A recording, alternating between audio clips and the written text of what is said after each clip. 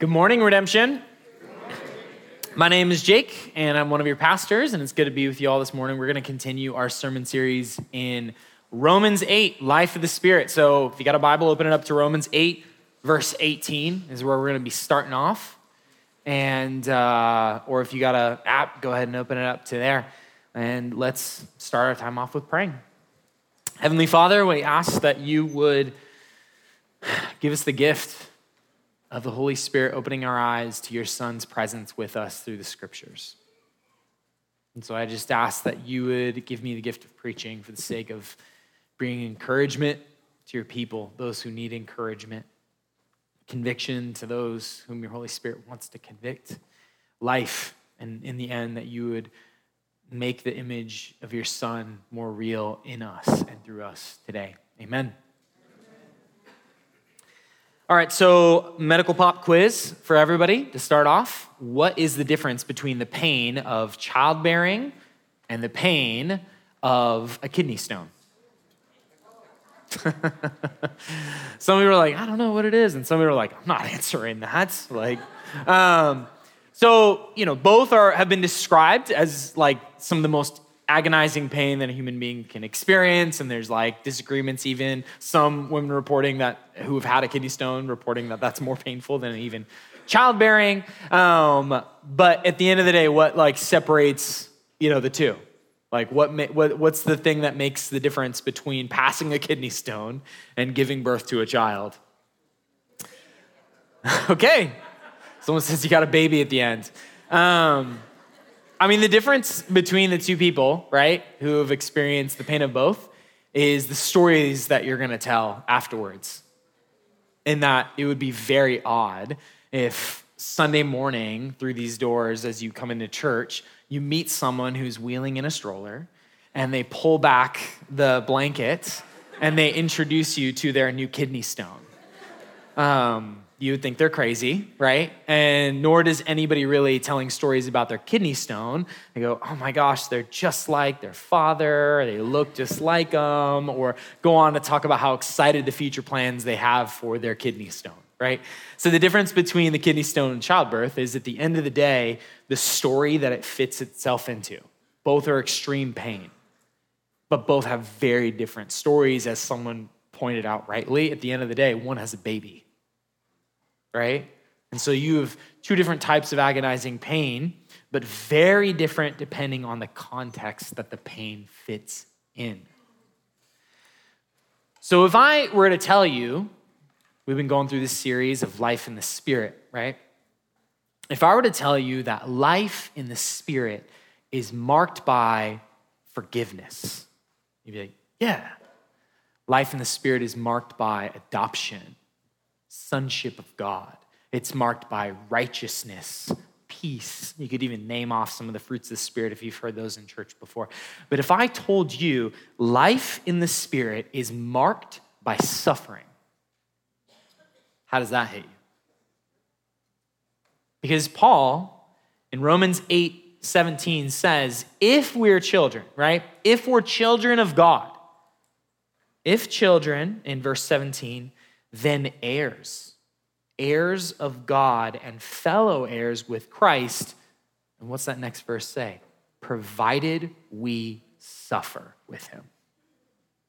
And then he goes on to say in verse 18, I consider that sufferings of this present time are not worth comparing with the glory that is to be revealed to us. This has got to be one of the most unique things I've ever discovered about Christianity, is the theology of suffering. And what the Christian has to say, what the Bible has to say, stories that suffering needs to fit into. And Paul has told the Roman church earlier on in Romans that we are to rejoice in our sufferings, which anybody who is experiencing suffering, there's probably plenty of people more mature than me, but when I go through suffering, I'm not like, yes, I am rejoicing in this suffering. It takes a lot of God shaping and changing me before I could have that perspective. But he has told the Roman church that we are to rejoice in our suffering, and that suffering is literally a part of being in Christ. So much so that what comes in the future, will make suffering not even worth comparing. What's the story that Paul is going to tell that is going to make your suffering worth it? How are we going to make suffering in our lives go from kidney stone to childbirth? Because at the end of the day, we want something to show for it. The first story, the first context that we need to hear to place our suffering inside of is the story of creation. So in Romans 8:20, it says, the creation was subjected to futility, not willingly, but because of him who subjected it in hope, that the creation itself will be set free from bondage. So creation is subjected to futility and bondage. Now, the story that Paul is referring to is a very common Jewish story, and his whole audience would have known. It's a story of creation followed by the tragedy of fall. And maybe you've been around church just a little bit, and maybe you've heard that story, right? The beautiful story of God creating the earth in 7 days, and there's nothing but goodness in the world, and then it's very quickly followed by Adam and Eve's sin and the curse. We might know that story, but what Paul is doing in this moment is very different. He is actually giving us that story, not from your perspective as a human being, but from the perspective of creation. Like, what has it been like for creation to go through the story of the fall? Because if you imagine, right, like God's creating the ocean, and then the ocean is then watching the land come out of nowhere, and then trees pop up, and I'm sure the ocean's talking to the trees like, can you believe this? God is making us, and everything is good. This is so cool. And then out of nowhere, there are animals popping up all over the place, enjoying the beautiful world that God makes, that he says there's nothing bad in it. It's just nothing but good. And then, I bet creation was like so excited to see what would come next when God rolled up his sleeves and he's like, now we're going to make something in our image. I imagine all of creation was so ready to have a partner to bring about beauty and life, creativity. And, imagine the first animal to come up to Adam and get a name. It's probably pretty cool. And yet, creation, I wonder what it would have been like for the trees that were in the garden, they would have felt as they watched Eve reach up and take that fruit. Because when God tells Adam and Eve that now the ground will be cursed because of sin in the world, it's not just a curse on Adam and Eve and all of humanity afterwards, it's a curse on the very fabric of our created world itself. And this is a fact that becomes very easy to forget because we have grown up in a world filled with brokenness. And so apart from this story, you would not assume that our world was meant for nothing but good. That is the context that Paul demands that the Roman church and us today fit all human and suffering within the world into. The story of creation. But creation is not, creation itself is not just passing through this pain as if it's meaningless. Creation, he says, is like a woman groaning in the pains of childbearing. Creation itself is holding on to a promise and has been for all eternity. God said to Eve, I'm going to give you someday a child that will crush the serpent, the very thing that brought brokenness into our world. That was a promise for humanity. It was promised, though, also for creation.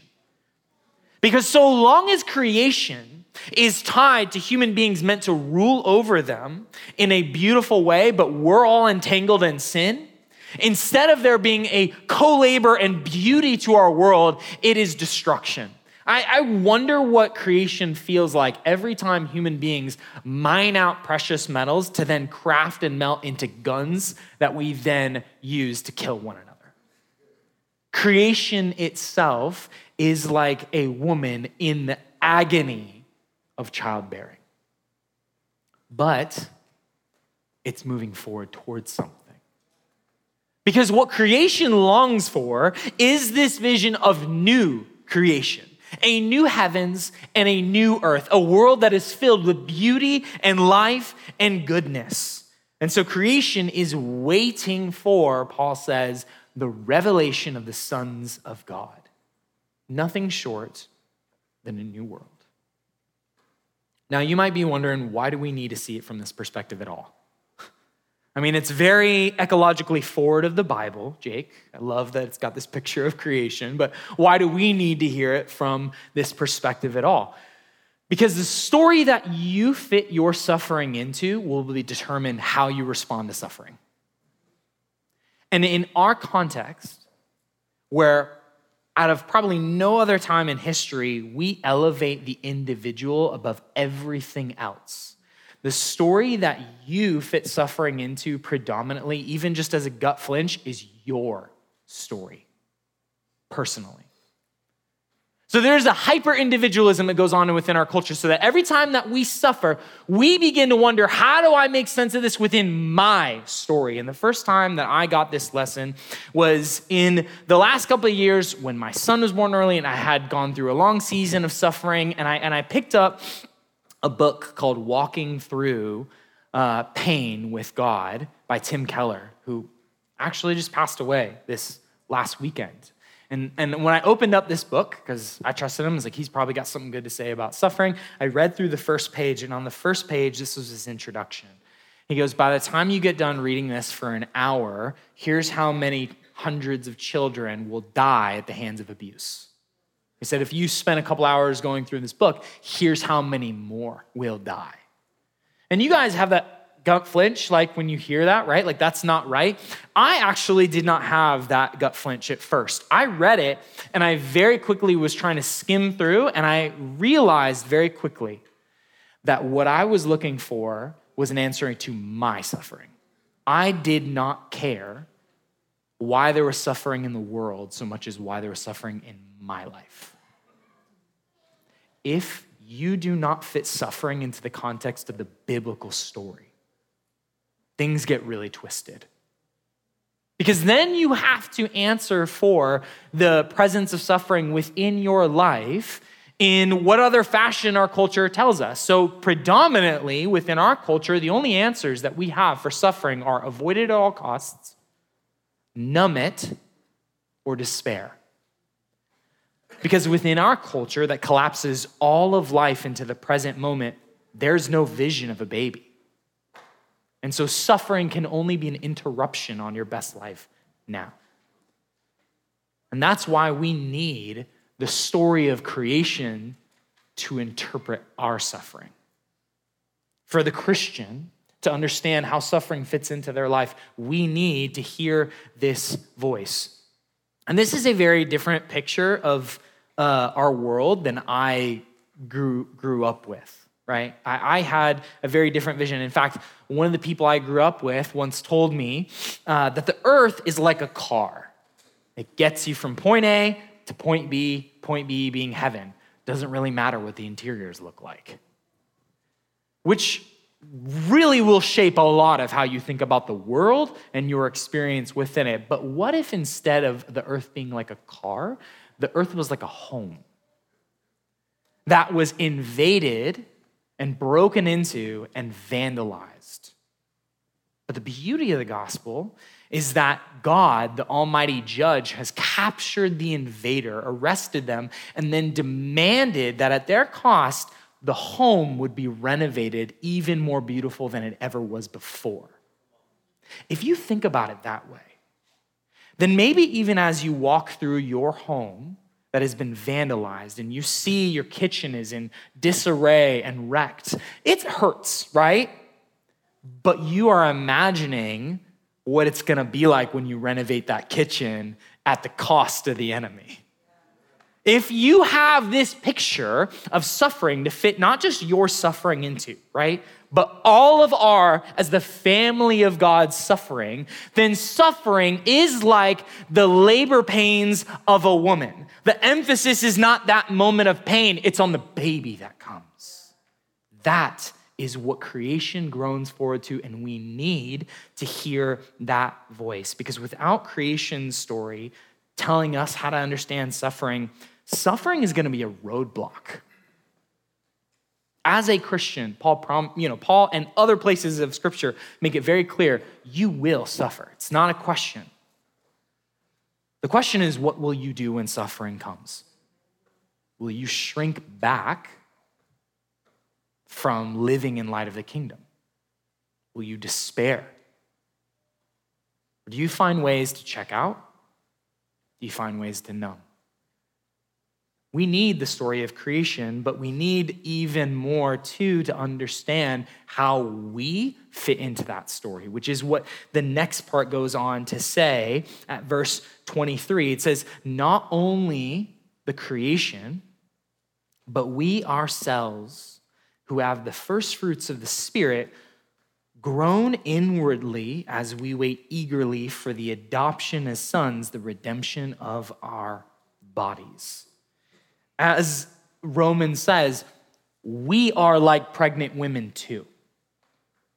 We are in pain, in agony. We share with creation's groanings. If creation is like that woman bent over on the yoga ball, just trying to relieve the pain, waiting for the next contraction, knowing that the baby's gonna come, we are like that too. Our suffering has meaning, has purpose, but it hurts. Nobody says it doesn't hurt. Nobody says even that you have to like it, but you have to fit it into the context of what comes next to understand our suffering. And you might say, now, Jake, suffering is just a normal part of human life. So how are you to say that that's anything different from the perspective of the Christian? The difference is what we make of and the end story of our suffering. It makes a big difference, as Paul is pointing out, that compared to the rest of the world's suffering, our suffering is going somewhere. The answer the Bible has for suffering, especially from the Christian perspective, is that suffering will one day be redeemed. And that is unique to the Christian experience. We are like the pregnant woman. What makes that kind of hard, right? If you look at this passage and this perspective, it says we're waiting for what? The adoption as sons. Are we not already adopted in Christ? Yes. And yet we wait for the fullness of our adoption. Tell me this, is a pregnant woman a mother on Mother's Day if she's pregnant? Now, if you are a foolish young dad for the first time like me, and your wife is pregnant on Mother's Day, but you conclude that she technically is not given birth, therefore she is not a mother, then hear my advice and my public apology to my wife. She's a mom. She's a pregnant mom. And if you miss that one, then you're going to be spending the next couple of years trying to really up your game on Mother's Day because you missed to make the connection that a woman is a mother in her pregnancy already. That is what we are like as Christians. We already are sons, but we're waiting for the fullness of what God has promised. Now, just as a side note, because I feel like God spoke this to me earlier today. If you are a woman within this room and you have experienced the pain of not being able to have the baby at the end of the story,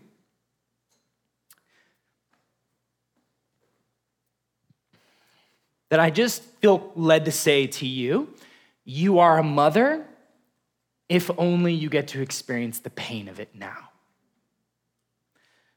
But you, like all of us who are in Christ, we're waiting for what good is to come.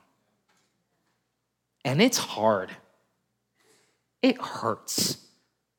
And that is why Paul goes on to say very obviously, in this hope we're saved, hope that is seen is not hope. And you might go, well, duh, like hope that is not seen is not hope. But we need to actually hear that.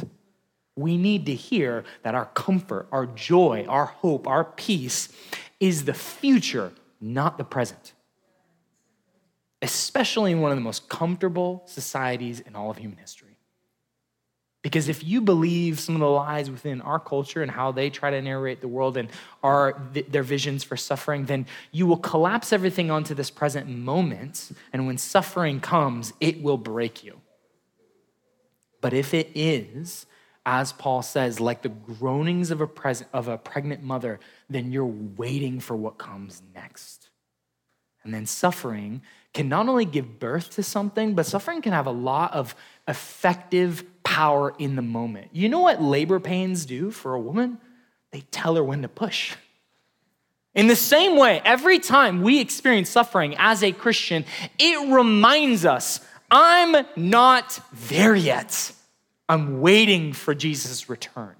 It reminds us every time we walk along with a brother and sister who is suffering, as we share their pain and their suffering, that what we wait for in glory is not yet here. It also is a reminder that you belong to the children of God. Now, in the Christian life, there's kind of two ways that you're going to suffer. There is what I put in my notes, the adoption pains suffering. These are the pains of being brought out of the kingdom of darkness into the family, the new family of the kingdom of God. Meaning that every time from this point on, you try to live into the kingdom of God by the kingdom of God's ethic and standard and life, and you feel the pushback of our world, that is a labor pain. Those are the pains that Jesus experienced every time he preached the good news about the kingdom, and he received ridicule and mocking and pushback and eventually violence and death. That is the suffering that ties us into the family of God. It makes us like Jesus. So there's the adoption pains, but there's also the first fruit pains, right? It says that we have the Spirit, which is the first fruits of what we wait for. So in a sense, if you look at a tree and it's filled with fruit and the fruit's not ripe, but then one of the apples turns ripe, just enough for you to eat, and you can pick it off the tree and eat it. Oh my gosh, it's delicious. But then you have the frustrating pain of looking at the rest of the tree and it's not ripe. So you know what it tastes like, but you don't get to enjoy the entire harvest. This is the pain of being a Christian where we do not have our resurrected bodies. And so on one day, you are so connected to Jesus as you worship, as you live in prayer, that it feels like nothing could ever take you away from the moment of bliss and connection to Christ and peace. And then the next week you have a panic attack and you're like, when am I going to get there? That is a first fruit pain. When you know that you should live out in patience with your child or with your roommates or with your friends and how you speak to them, and there's everything in your body that knows you should try to be patient and speak with love, but then there's a tug that doesn't really make you want to be patient at all, that is a first fruits kind of pain. We are waiting for the redemption that is the resurrected body that comes. We are waiting for our new creation and us to be able to rule with Christ in resurrected bodies. Until then, it's like labor pain, filled with suffering. But what that groaning means is, again, that you belong to this family. Now, something that I do just want to say, for those in the room who are not a Christian, you would say by your own confession and words, look, somebody just dragged me here. This is like, thankful to be here, but I am not a follower of Jesus. I just want, as gently as I can say, like for you to hear me here in this, you do not have an answer for pain. Not other than numbing it, escaping it, doing everything you can to avoid it. And my plea is that in hearing this, or even, I actually pray that you'd be able to watch a Christian suffer well. And all the Christians in the room are like, don't pray that on me, Jake. But I genuinely do. I pray that you would be able to witness this so that this might be a witness for the truth of the gospel. It's one of the most unique things about our faith is that suffering is redeemed. Not numbed, not avoided. It's not something that we then look at as a verdict on our lives. Like maybe there's something wrong with me. Maybe God's mad at me, right? How many of us have thought that with suffering? That is not what it is. It is something that one day will be redeemed, but right now, it's a labor pain. And you know what I know about labor pains as a man who has never gone through labor? They hurt. I know from my witnessing of it. And so we need that vision, but there's another part to the story that we need to hear. Another context that we need to fit suffering into, if we are to understand it and respond to it well. And that is the story of the Spirit of God. Here's what's so cool about this passage. In verse 26, it says, likewise, the Spirit helps us in our weakness. For we do not know what to pray for as we ought, but the Spirit himself intercedes for us with groanings too deep for words. And he who searches the hearts knows what is the mind of the Spirit, because the Spirit intercedes for the saints according to the will of God. So the creation suffers and does what? Groans, like a woman in labor. And we who suffer in Christ, we do what? We groan in the labor pains. So when that is all going on, what is the Spirit doing? Groaning. Suffering hurts. You know what hurts worse? Suffering alone. If you are in Christ, you never will suffer alone. Because the Spirit is groaning just like us and creation, like a mother. The Spirit of the living God is present with every single one of you who are in Christ Jesus. And when he is with you, he is walking through the suffering and pain with you. When you hurt, the Spirit hurts. You are not alone in your suffering in Christ. Jesus promised this. And I put the John 14 passage up there for me. Jesus said when he was leaving his disciples, because they were so panicked, like, oh my gosh, you're going to leave, Jesus. What are we going to do without you? Jesus responded to them and he said, I will ask the Father and he will give you another helper to be with you forever. Even the Spirit of truth, whom the world cannot receive because it neither sees him nor knows him. You know him, for he dwells with you and will be with you. Keep that there. What does Jesus say? I will not leave you as orphans. Jesus promised his people that he will never leave them, which is a very contrast if you believe or think that Jesus, though he suffered and died, just zapped back up to heaven and was like, best of luck with the suffering in this world. Which we laugh, but a lot of us functionally live that way, as if we are alone, as if the agony that you experience is yours to bear on your own. But we know that the Spirit who lives in us is groaning with us. What's so beautiful about the groaning of the Holy Spirit is that it is translated to God the Father as prayer. Because when you suffer, here's your weakness. You don't know how to pray. And it's not a shameful weakness. It's something that God the Father knows. You don't know how to pray. Because when suffering starts to kick up a notch, whatever version of suffering it is, right? Whether it's the most extreme ones that we can connect our minds to, like martyrs in the day, or if it's just the agony of like, gosh, I'm trying to obey Jesus and it hurts. Whatever the suffering is, whenever that is happening, the Spirit is interceding and praying for you Because when you suffer, pretty much the only thing often that we go to pray for, make the suffering stop. And there's nothing, don't hear me, there's nothing wrong to pray that. But what is the Holy Spirit's job as he lives in you? One thing that he really wants to do in you, make you like Jesus. And we go, yes, make me like Jesus in his resurrected glory. Very few times do we pray, make me like Jesus in his suffering and dying.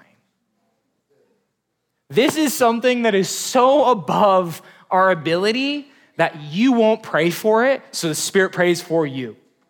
And that is a good thing to know. Because I don't know about you, but I do not genuinely pray those things always as my first flinch. It's only until way after fact that I'm like, thank God that you prayed this for me when I didn't know how to pray. One of the ways that I can think about it, I didn't share this in the first service, but when my son was in the hospital, I had this experience where I sat down at my house and I prayed, God, I just want to hear your voice, speak to me however you want. And I sat there quietly for a little bit. And I had this flash of images of my childhood with my dad and what I experienced of fatherhood and all of its, good parts, but a lot of broken parts. And I felt like God say to me, I will now show you what it's like for me to be a father. And I was like, yes, so excited. Jumped in the car and I was like, I'm gonna go visit my son in the hospital, drive over there, because he was a preemie baby, so he was there for a little bit. So I drive over to the hospital and I get there, and when I get there, I change his diaper and I'm like on cloud nine with the Spirit. I'm like, yeah, like God is winning. And then my son's lungs collapse and they have to bring him back and get him stabilized. And I left the room and I was like, God, I got some words to say. And I have never cursed more in prayer than in that day.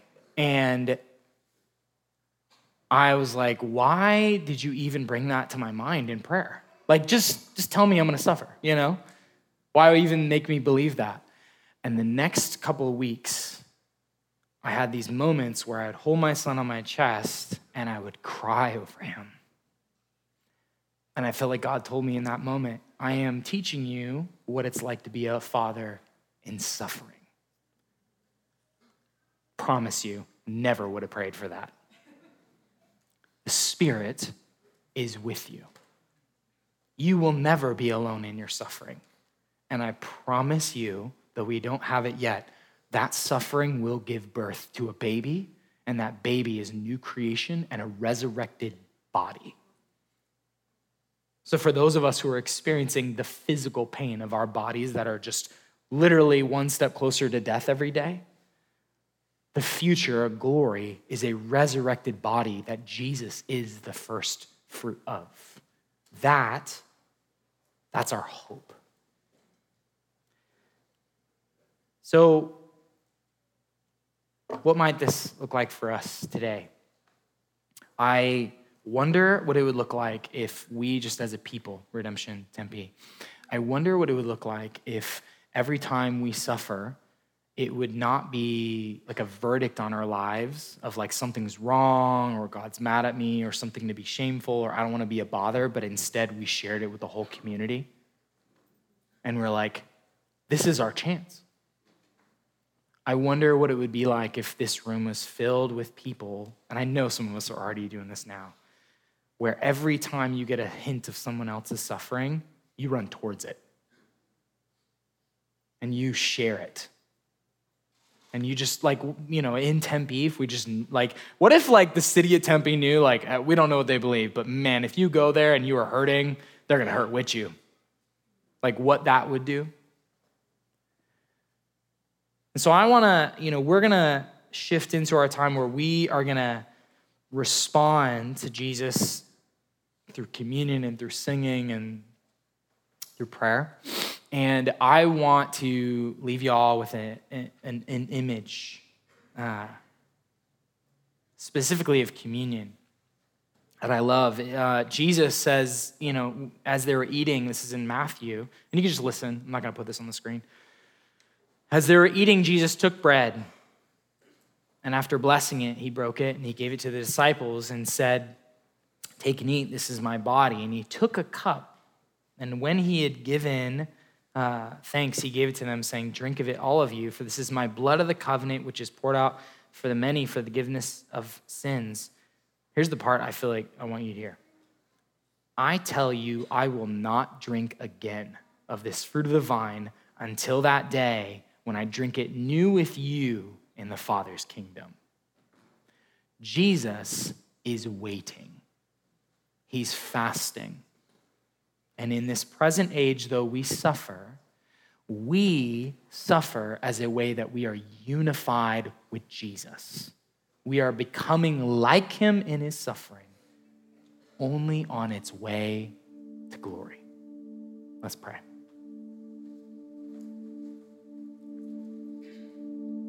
Heavenly Father, I ask that you would take that bit of word and deposit, and that you would supernaturally water and grow it in everybody's heart, whatever you want to make and grow. That the parts of the word that need to be heard, that they would sink deeply into the hearts of our people, and the rest of it would just be forgotten easily. For those who are in a season of intense suffering, may they be encouraged that what they are experiencing is labor pain. For those that the idea of suffering feels scary and frightening, may they be encouraged and emboldened to step into it, Lord, that they might tacitly know what it's like to be you in a small way, Jesus. We pray all these things in your name. Amen.